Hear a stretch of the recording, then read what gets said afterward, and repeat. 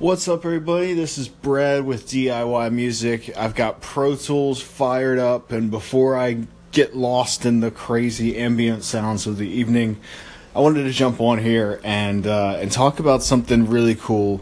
So I just launched another Instagram ad in Vietnam because I did like this, and again, I'm using the word reinterpretation. Because I didn't spend enough time on it for me to be like, this is a remix. Like, it's just a reinterpretation of a Vietnamese pop artist. And I put it up on Instagram. And, so I'm running the ad. And while I was doing that, setting all that stuff up, I'm starting to think that it's so cheap that I should always have, at all times, at least one advertisement running. So I set it for a week, like I was thinking. So through the end of the year in Vietnam, the ad will run against people. I think that ambient music, as well as a really niche artist, Christian Finesse, which is just an ambient artist. So I figured if they like either of those, they'll probably like this.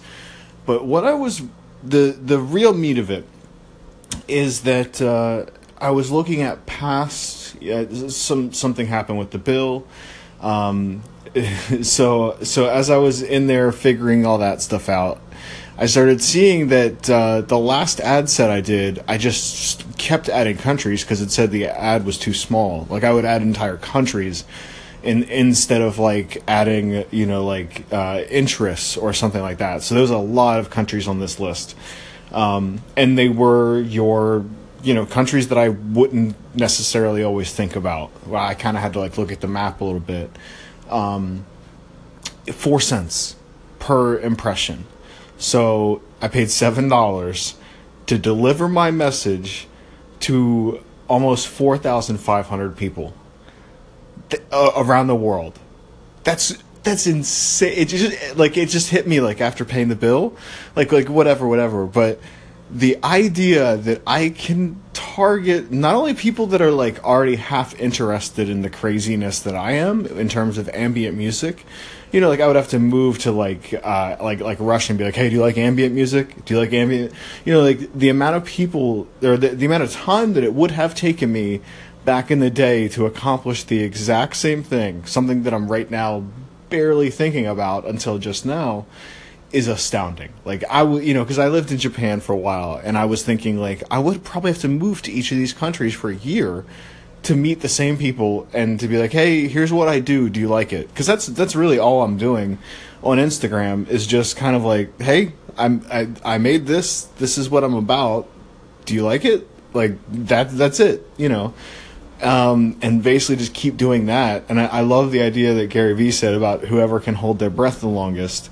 Now I've got this record out, and so I've kind of have to exhale a little bit, just because it's time to. But I just think that it's exciting. Now I was initially kind of on the fence about it, but here let me switch over to the other thing that I'm not excited about, just so you can kind of get both sides.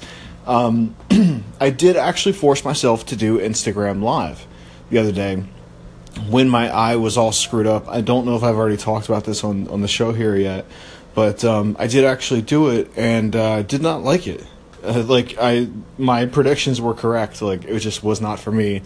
So there probably will be times where I will have to jump on there and say some stuff or whatever, but it just wasn't for me. At least right now, maybe that'll change, because I think that I felt a little bit uncomfortable about the Instagram ads until I at least got, the first 2 or 3 things down. I think I'm the kind of person where I'd like to know a little bit about or actually a good amount about something before I start actually feeling comfortable. So that's good. I don't know. I lost my train of thought, but I think that there's some good stuff in there. So takeaways, run some Instagram ads because it doesn't cost you any money, and really doesn't matter where your fans come from too. iTunes is global. Pick a country that you always wanted to visit and start by making a ton of music friends first. Can't go wrong.